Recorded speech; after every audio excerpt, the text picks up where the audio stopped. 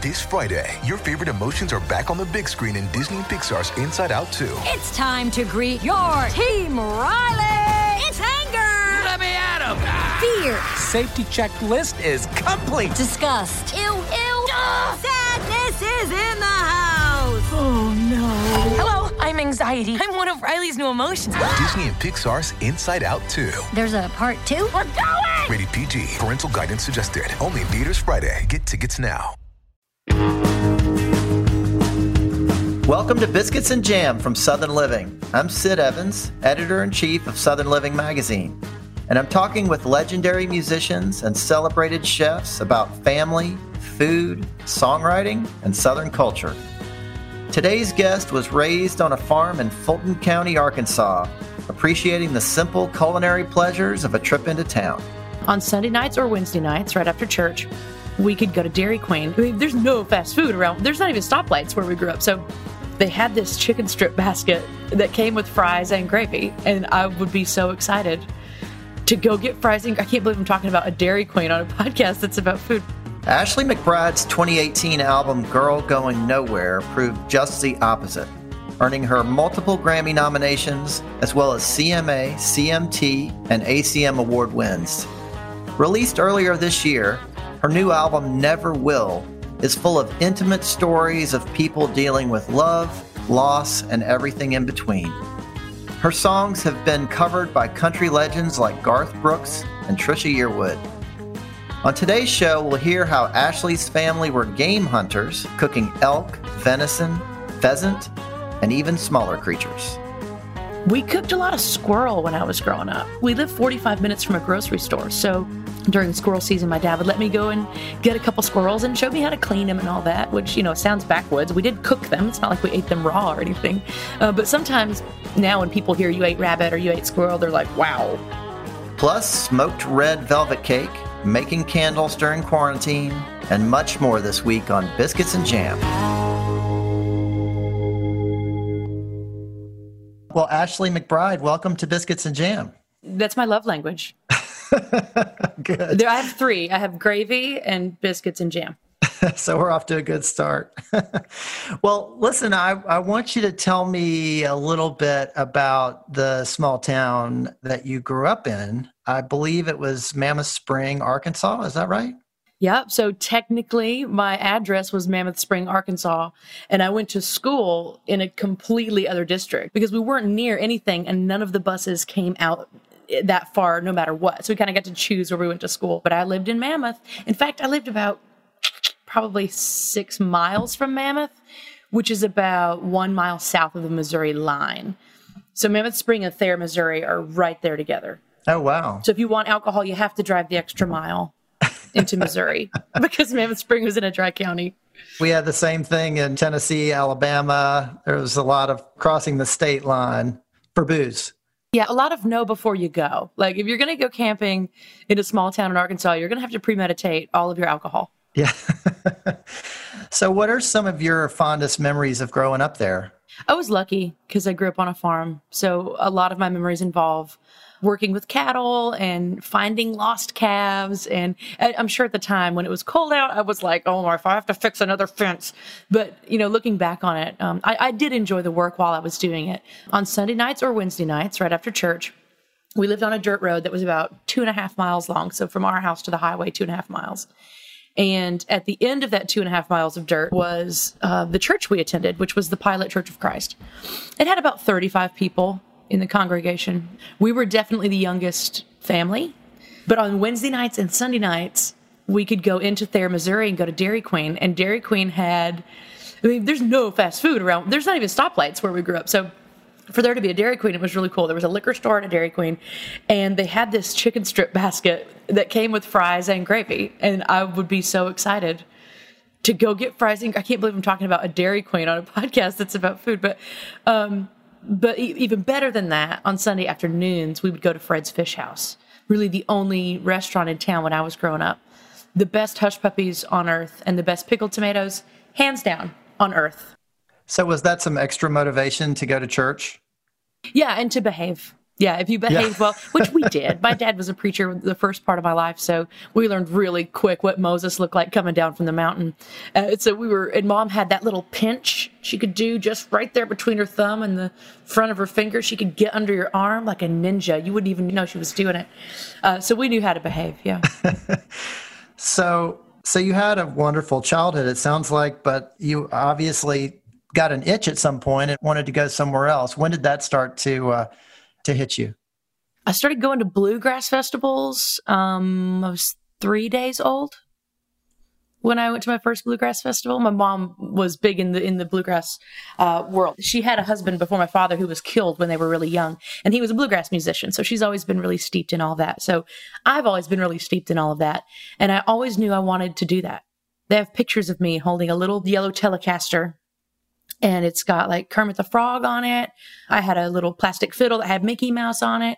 And Mom would let me go sit at like the front of the stage. I had a little red lawn chair that was all my own and had a little teddy bear on it. And she would let me drag it up to the front and sit and watch these bluegrass cats play their fingers off. And one day, this band called the Tennessee Gentlemen said, would she like to get up here and kind of sit on the side of the stage while we play and for a couple of songs? And Mom said, oh, she would love that. And I was painfully shy. I would cry if you talked to me. But Mom said, do you want to sit on the stage and watch them play? And I said, yeah, I do. So I sat kind of stage left behind the bass player. And after their first song, of course, the crowd erupts into applause. And Mom said she looked at me to make sure that it hadn't startled me because I was little. And she said, I looked at you and your eyes lit up and you had the biggest smile. And I thought, oh, Lord, she's going to chase that the rest of her life. So Mom knew then that I had the bug. And I think I had it figured out by 5 or 6 that I wanted to play music, whether it was for a living or not. I wanted to play instruments and make up songs and stuff.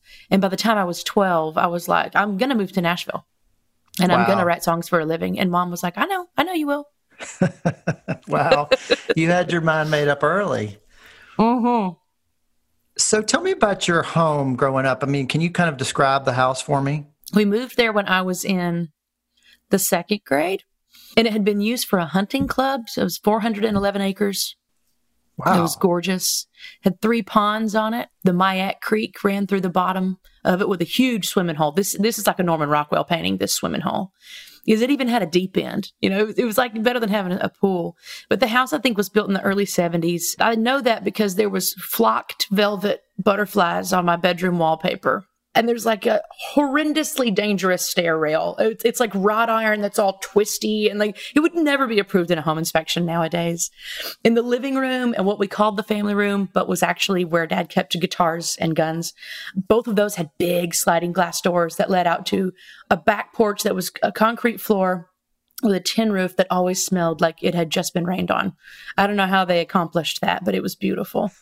So we didn't live in a fancy house, but we had enough room for the 4 kids because there's 6 of us kids, but the 4 kids that lived there and my parents. Oh, nice. We had horses and cows and chickens and all that kind of stuff. So who was the cook in your family? My mother is the cook in our family. You know, the only time I've ever seen my dad cook, he warmed up a burger from Sonic one time, like reheated it. That's the only cooking I've ever seen him do. Like opening a bag of beef jerky is my father's way of cooking. He makes a mean cup of instant coffee as well. But my mom can tell you anything and make it sound good and fix you anything and make it taste good. And when I found out this was called biscuits and jam, I'm sitting here on my couch right now and I can see my refrigerator because my house is also not big now. And my mom makes this freezer jam. And I was watching TV last night about 8:30 and I thought, I really want a piece of toast with Mama's jam on it. So I went and got it out of the freezer and had a little bit. So what are some of her other specialties? It might sound cliche, but on Sundays we had fried chicken or pot roast. But my favorite kind of stuff that she cooked was my dad would go to like Colorado and elk hunt. So we always had wild game. Wow. We all deer hunted for food purposes. So we had a big deep freeze outside that was full of quail, pheasant, venison. There was water buffalo in there. We never hunted a water buffalo, but there was a farm in a neighboring town that's what they grew was water buffalo. And we swapped, like we traded them, you know, a cow for a water buffalo. Well, you can't get that at the Publix.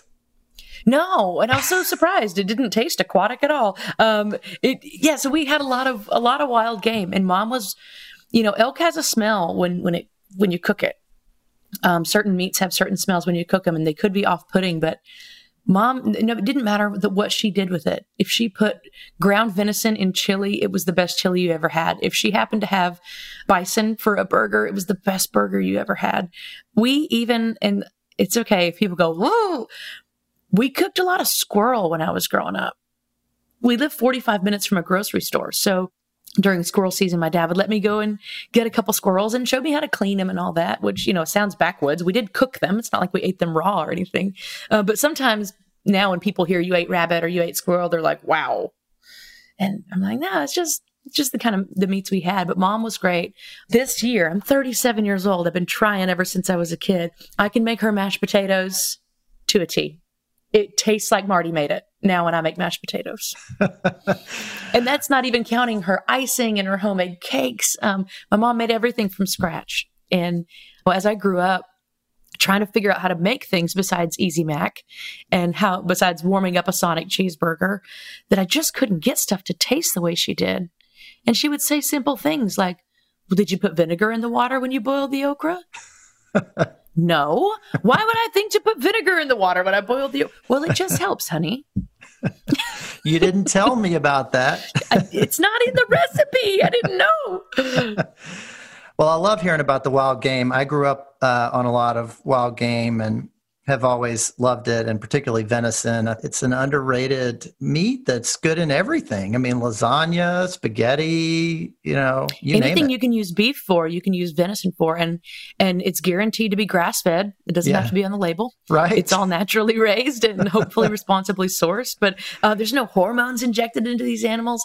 My dad was our game warden out there, and we took a lot of care for our deer herd and our turkey population and everything. He was the one that told you how many points it had to have and who gets a doe tag this year. And we always had feeders all throughout the property and everything just to make sure everybody was healthy. That's great. Well, so what did the holidays look like for you guys? Crowded. So 6 kids, and there's 4 boys, and 3 of those were married. And so we've got those guys, and then you've got me and my brother Daniel and my sister Aubrey, who got married pretty soon after that too. So we got tons of people, and everybody brought their dogs. So now we've got 25 people and 18 dogs, and we got grandparents, and we would do a turkey, but a turkey's not going to feed 20, 25 people. So my mom would do a turkey. Yeah. Right. She'd do a turkey and a ham, and then she would do these huge, I want to call them double stacked things of lasagna, because you can feed an army on a lasagna. And the leftovers are always great because how the flavors kind of marry a little bit more overnight. And even if it sounds gross, I don't care. A piece of lasagna in a piece of white bread when you're having to go do chores outside, super simple lunch. There's not like a recipe. Don't pin that on Pinterest or anything. But yeah, so a lot of lasagna. We had a dessert called orange stuff, and I still to this day call it orange stuff. Oh, what's in that? Cottage cheese, Cool Whip, mandarin oranges, a packet of orange Jell-O. I think it's because we didn't have a whole lot of money that Mom was like, I don't know, let's put these in a thing together. But you stir it all together, you chill it for a couple of hours, and it's awesome. It reminds me a little bit, Martina McBride was on this podcast, and she talked about something called fluff salad. It sounds in that neighborhood a little bit. Yeah. I think it's one of those things that in its first inception, it had to have been out of complete necessity. And these were the items they had. But to this day, when Mama asks, what do you want for your Thanksgiving dinner? What do you want for your birthday dinner? What do you want? I always say, I just want some orange stuff and some mashed potatoes.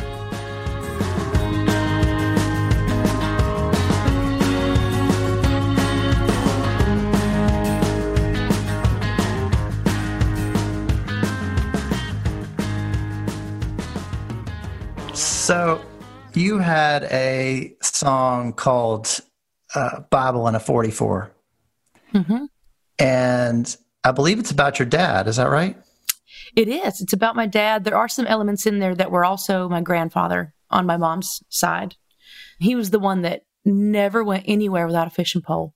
and you might be riding back from church. You might be riding to the grocery store. If he saw a fishing hole that he thought looked good, he would stop. He kept his fishing poles in a gun rack. He drove a 1976 bright orange Ford truck, and he would just be like, we got to stop here for a minute. And he'd go sit on that dang guardrail and fish. So yeah, there are some elements of my granddad in that song too, but I wrote it about my father. So there was a really big moment with that song where Eric Church asked you to come play it on the stage. And I'm wondering if you can just tell me about that and how that happened.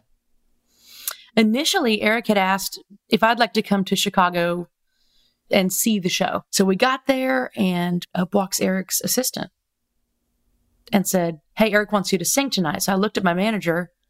I was like, is this legit? And he goes, yeah, you're singing tonight with Eric. I'm wearing an Eric Church t-shirt. I'm wearing a Mr. Misunderstood t-shirt. So I'm like, oh my gosh, I don't have anything to wear on stage, which is fine. And I said, well, I don't have a guitar. They said, well, you'll use one of Eric's hummingbirds. Oh, okay. Well, I know all of his songs. So, chances are I know the song. And they said, no, he wants to do a Bible in a 44. And this is the very first time I've ever met Eric, right now in this second. We're walking down the hall. We pass each other. He stops, sticks his hand out, shakes my hand, and says, I'm really glad you came. Why don't you come during halftime? Because on the Holding My Own tour, he does a big set, then there's a halftime break, and then another big set. And he said, during halftime, come to my room, and we'll run over Bible in a 44. And he just kind of keeps walking. And I said, okay. And he goes, it's in B flat, right? I said, yeah, it is. He goes, no problem. And just keeps walking. And they let me go out into the arena because I've never played in an arena. I've never used in-ear monitors. I've never heard myself sing that way. I've always used floor monitors. So they give me some monitors. They introduce me to the man that is now existing in my brain. And he's like, hey, I'll be taking care of the sound. I'm like, wow, this is insane. And so I get to sing right then, just for a sound check, to a completely empty arena, to experience the bounce back and the delay, the Doppler effect of your voice. You have to ignore that. If you can hear it, you need to tell your friendly sound engineer to change something in your ears. I don't know what to ask for. And, it was all very overwhelming, but it was a lot of fun. And I stood at front of house that night. So for anybody that is not in the music biz, that is where the sound engineer stands and runs sound for that you're hearing, the sound in the building. And I stood there until two big security guys came and said, Miss Ashley, we need you under the stage. And they took me under there and they strapped a guitar to me and they sent my ass up that ramp. And I kept thinking, do not fall. So you go out there and you sing that song in front of 18 and 20,000 people? Yeah. I think the biggest crowd I'd played for so far, I can't remember. Everything gets so close together in this time of my life. The first time I played to a huge crowd, I had gone from playing with Mr. Willie Nelson and when he was doing a theater tour. So those are like 3,000 seaters. And I went to a 26,000 seater with Chris Stapleton. An amphitheater, you can kind of psych yourself because there's only so many seats. And then the rest of that 26,000 is on the lawn. So you can kind of psych yourself to where I only have to entertain, for this many rows. But in an arena, you have to entertain a bowl. I'd never done that. Well, it seems like it went over pretty well, and it's a wonderful song. Thank you. I think I'm about to re-release it. It was on an EP that I did really early on. And I love that producer and I love the band that we worked with. But my original thoughts on that song didn't sound that way. I wouldn't have put strings, I don't think, on that song. So I'd like to find a way to make it sound more like when I sang it for my dad, which was, on his guitar that I wasn't supposed to be touching to begin with. But by the time I wrote the song, I was a grown woman and I was like, I wrote this song on your guitar and you're going to have to deal with it. Would you mind singing just a little bit of it? I wouldn't mind at all. For those of you playing along at home today, this song's in the key of B flat. And I had a guitar just chilling on the couch, which is totally normal. I was watching Netflix before our call, and I'm always sitting here doodling around.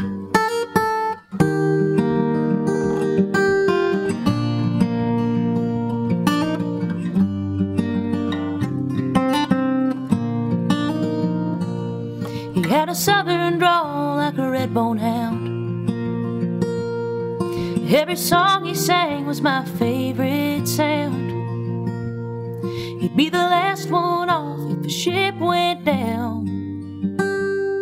The kind of man who feels good to be around. The kind of man who feels good to be around. He had hair as white as a cotton field, and he'd spin you a story like a wagon wheel. He never went nowhere without a rod and reel. Lord, I miss that man, and I always will. I miss that man, and I always will. He'd see through a lie like an old screen door. Taught me how to hunt and how to love the Lord. He carried a Bible and a 44, and they just don't make them like that no more. There's more with Ashley McBryde after the break. He said, take what you got and do the best you can. The best thing you'll ever own is a piece of land. Hey folks, it's Hunter Lewis, Editor-in-Chief of Food and Wine. This fall, we're launching the new Food and Wine Classic in Charleston with our partners at Southern Living and Travel and Leisure, and we want to see you there. This incredible 3-day culinary experience will showcase the hospitality, food, drinks, and culture of one of our favorite cities in the country. Join us September 27th to 29th to learn more from iconic chefs, share a glass with innovative wine experts, and get to know Charleston with one-of-a-kind experiences curated by the experts at Food and Wine, Southern Living, and Travel and Leisure. Tickets are on sale now at foodandwine.com/Charleston Classic. That's foodandwine.com/Charleston Classic. See you down in Charleston.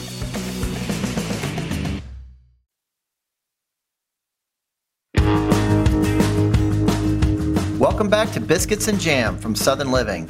I'm Sid Evans, and we're talking with Ashley McBryde. Moving to Nashville must have been a challenge. What were those early years like for you, trying to make it? Comical. I moved, I was going to school in Jonesboro, Arkansas, and then I moved to Memphis, Tennessee, and started playing in the bars. And then I was playing so much in the bars that I was really missing a lot of school in Jonesboro. So I wound up dropping out and moving to Nashville. And that was the beginning of it. And I played at Dan McGinnis on Demonbreun Street on Tuesday nights from 6 to 8 for half-price drafts and half-price appetizers. I played at a place called Christopher's Pizza, which was just down the road right there on Demonbreun Street, for pizza, and then probably tips. I played a lot of places for tips. I played Broadway. I did all of that stuff. I found out that you can make more money anywhere else playing in bars because everybody here plays. And they're all good. They're all good. And if you don't want to play for free, the guy that sucks will play for free, and they don't care if he sucks or not. So it was a struggle, and a lot of them were sports bars. And if you ever watched somebody try to play music in a sports bar, it's tough. Oh, yeah. They're pissed because you're playing guitar, and the people that came to watch you play guitar are pissed because the football's on. And then, there's always the managers that are like, can you just keep it to like a volume level where people can like still hear themselves chew food? And I'm like, why don't you just turn the radio on? I mean, you're paying me to be here. All right. So fast forward to, I think, 2018, and you released Girl Going Nowhere. Such a powerful song, and it seemed to resonate with people in such a big way. What was it about that song that you think really struck a chord with people? I mean, I want to just say, well, it's relatable and try to leave it as surface as that. But I played this show in Memphis one time with Marty Stewart. And I know this photographer named Katie Kessel, and she's awesome. And it's her birthday. And for her birthday, all she wants to do is come shoot my set and shoot Marty Stewart's set. And during my set, I see her sit down with her camera during Girl Going Nowhere, sat in the front row. And then after the show, she came up and said, I'm one of 9 kids from Grand Rapids, Michigan. And I've always wanted to make a living shooting live music. And they told me it wasn't possible. And since I've met you, I've gone from shooting you in a bar in East Nashville to shooting Marty Stewart, Leonard Skinner, Chris Stapleton, and Hank Williams Jr. Your guitar is my camera. And so that to me is like the best explanation of why it resonates, because somebody was told they couldn't make a living in radio. Somebody was told that teaching didn't pay enough. Somebody was told that being an artist was not the way to go. We've all been told no about something, but she said it so powerfully that night. I've never heard it said better. So Ashley, you have a new album out called Never Will. And I want to ask you about a song called Stone. Stone. Which is about a brother you lost. It is about my oldest brother, yes, who we lost to suicide. I'm so sorry. Tell me about that song and why you felt compelled to write it and what you wanted to say there. He passed in June of 2017. And so this is January. I think I have this right. January of 2018. So it's only been 6 months since his passing. And Nicolette Hayford, who I write a lot of songs with, happens to be in the same club as I am. She lost her older brother. And so we're kind of talking about how it sucks to be in that club. But if you have lost a sibling, you understand the other people that are in your club, regardless of how that loss happened. Mine happened to be a suicide. Her brother was struck by a vehicle while trying to help somebody change their tire. So very, very different losses, but loss is loss regardless. I wanted to write a song about how angry I was that Clay left, because he left all of us a huge mess to clean up. He's got one child. So now when Bradley, who is 27 now, when he gets married, now I got to go stand with him because you won't be there. When he buys a house, I got to go check it out. When he has a baby, I got to be there that night, And I was like, I'm just so angry that this is the mess I have to clean up. And she said, I'm not going to let you write an angry song about this. So we went outside and she got me laughing and I cackled and it sounded like Clay. And I just start crying. And I'm like, I sound like Clay when I laugh. And she goes, well, go grab your guitar. So we went inside and sat down and talked about how I sway like you when I get nervous. And I'm shy like you, but most folks don't know. It makes me tear up now thinking about it. That's how it happened. And we sat there and I think in all, it took us about 5 hours from start to finish. But once we got me crying and unangry, it really wasn't hard. All we had to do was sand off the edges. It was already there. I sway like you when I get nervous. I'm shy like you, but most folks couldn't tell. I get the same shade of red as you did when I'm angry. I'm red right now 'cause I'm mad as hell at the throwing ones. Well, tell me how you're doing the last 6 months since the quarantine began. You've got so much going on. You're just coming off of these tours where you're playing these big stadiums, and then all of a sudden the brakes get slammed on. How have you been managing? That's a really weird feeling, whether you're wearing your seatbelt or not, when you've got that much momentum and then it just stops. There's no airbag for that. And as entertainers and creatives, we don't know how to deal with that. What do you mean I'm not going back out? I've not been in one place this long since I was 17 years old and still lived with my parents.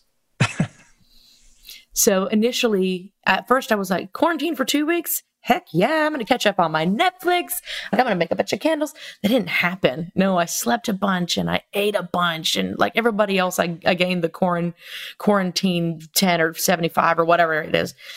I thought I would play guitar more. And then I got depressed because I wasn't playing guitar as much as I thought I would. And then I look at this and I go, this ain't letting up. We do not have time to sit here and be poor, poor, pitiful me. You take your slightly heavier self and you give yourself a purpose and you go do stuff. So I took a couple writing gigs. I haven't had a publishing deal in a long time. So if you're listening and you don't know what's entailed, this means someone expects me to write a song today, every day. And that was really all it took to kind of wake me back up. But if I got to be still, at least I can be creative. And before I spoke to you, I'm writing. I've got a big sketch pad and I started sketching out some lyrics. And then as soon as we're done talking, I'll sketch out some more lyrics. It's nice to have a purpose again. If you made a border collie sit still all the time, it would chew your shoes up. Because that dog has a purpose. And if you don't let it do that purpose, it's going to be an ill-behaved animal. And so I'm trying not to be an ill-behaved animal.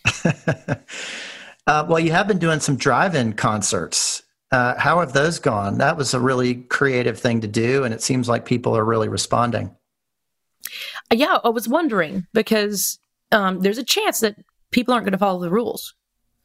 But I went and I did a drive-in show, and they followed the rules. Everybody stayed with their vehicles. Their camping chairs were with their cars.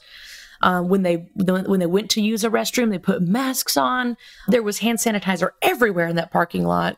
So it really gave me a lot of hope that while things may look different, we're going to get to play some shows. So I did a small one here in Nashville, and we're about to do one in Athens, Georgia, on a much bigger scale with Travis Tritt headlining.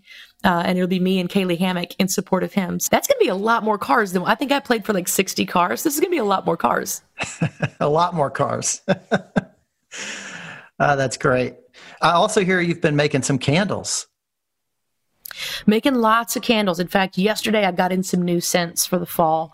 I've got 4 new bottles sitting there, and I just give them away. And I've got friends that have candles that they've burned all the way through the jar, and I'll text them, hey, bring me your jars. I'll fill them up this week. It's something you can do. It's not terribly expensive to invest in the tools, and it's something you can do that kind of shuts your brain off from everything else. My brain doesn't change the station when I'm doing candles. I'm watching a thermometer. I'm looking at the wax. I'm measuring things. And then at the end of it, you have something that you made with your hands that you can give to someone else. And that always feels good. My mom she crochets, and she always gives me dish rags and things like that and pot holders. And that always feels really good for her to give them to me and for me to receive them. So when I see my friends, I pull out this box of candles I made. Well, have you been doing any cooking? I saw you did a show with Trisha Yearwood a little while back. Seems like you have some barbecue skills, some grilling skills. Yeah, thanks to Miss Yearwood, I got a grill, and I started grilling everything. I even made a cake in my Traeger grill. Wow. I smoked a red velvet cake. Yeah, who knew? Dang. Right? There's like an app you can look at recipes and everything, and I was like, you can smoke a cake. So I did that. I've gotten pretty good at steaks. I haven't done a brisket yet because I know I'm going to screw it up the first time. And I'm really not looking forward to doing something poorly. But Mama sent me a whole bunch of okra, so I've been doing everything you can do with okra. I've got some Crowder peas. Shelly Tackett left some corn, some sweet corn from Ohio on my porch the other night, so I'm going to grill some of that up. But it's usually every single Sunday I'm out there grilling, but it's most days of the week too. Well, we might have to steal your red velvet cake recipe. Smoked red velvet cake. That could be big with Southern Living. I think that could be a hit. Yeah, just smoke it, and then, of course, let it cool and everything, and then use my mama's icing recipe. And it was the most moist cake I'd ever made. I was so impressed. All right, dang, we got to try that. Well, Ashley, what are you looking forward to the most when we get on the other side of this? Hugs. I'm a hugger, raised by huggers, and now that we're doing shows and stuff, I get to be with the band, but only when we're getting together to be tested right now. We have to pass multiple tests each month to make sure we're all doing right and we're all isolating. And we've got a rehearsal coming up, which I'm very excited for. But I'm ready to hug without being like, without having to give those caveats. Like, I'm ready for my hugs. Well, me too. Well, Ashley McBryde, thank you so much for being on Biscuits and Jam. I really appreciate it. Thanks for having me. Thanks for listening to my conversation with Ashley McBryde. You can find her latest album, Never Will, wherever you get music. Southern Living is based in Birmingham, Alabama, and this podcast was produced and edited in Nashville, Tennessee. If you like what you hear, please consider leaving us a review on Apple Podcasts or telling your friends about the program. You can find us online at southernliving.com and subscribe to our print publication by searching for Southern Living at www.magazine.store. Biscuits and Jam is produced by Heather Morgan-Schott, Chrissy Tiglius, and me, Sid Evans, for Southern Living. Thanks also to Ann Kane, Jim Hankey, Eliza Lambert, and Rachel King at Pod People. Come on back next week for more Biscuits and Jam.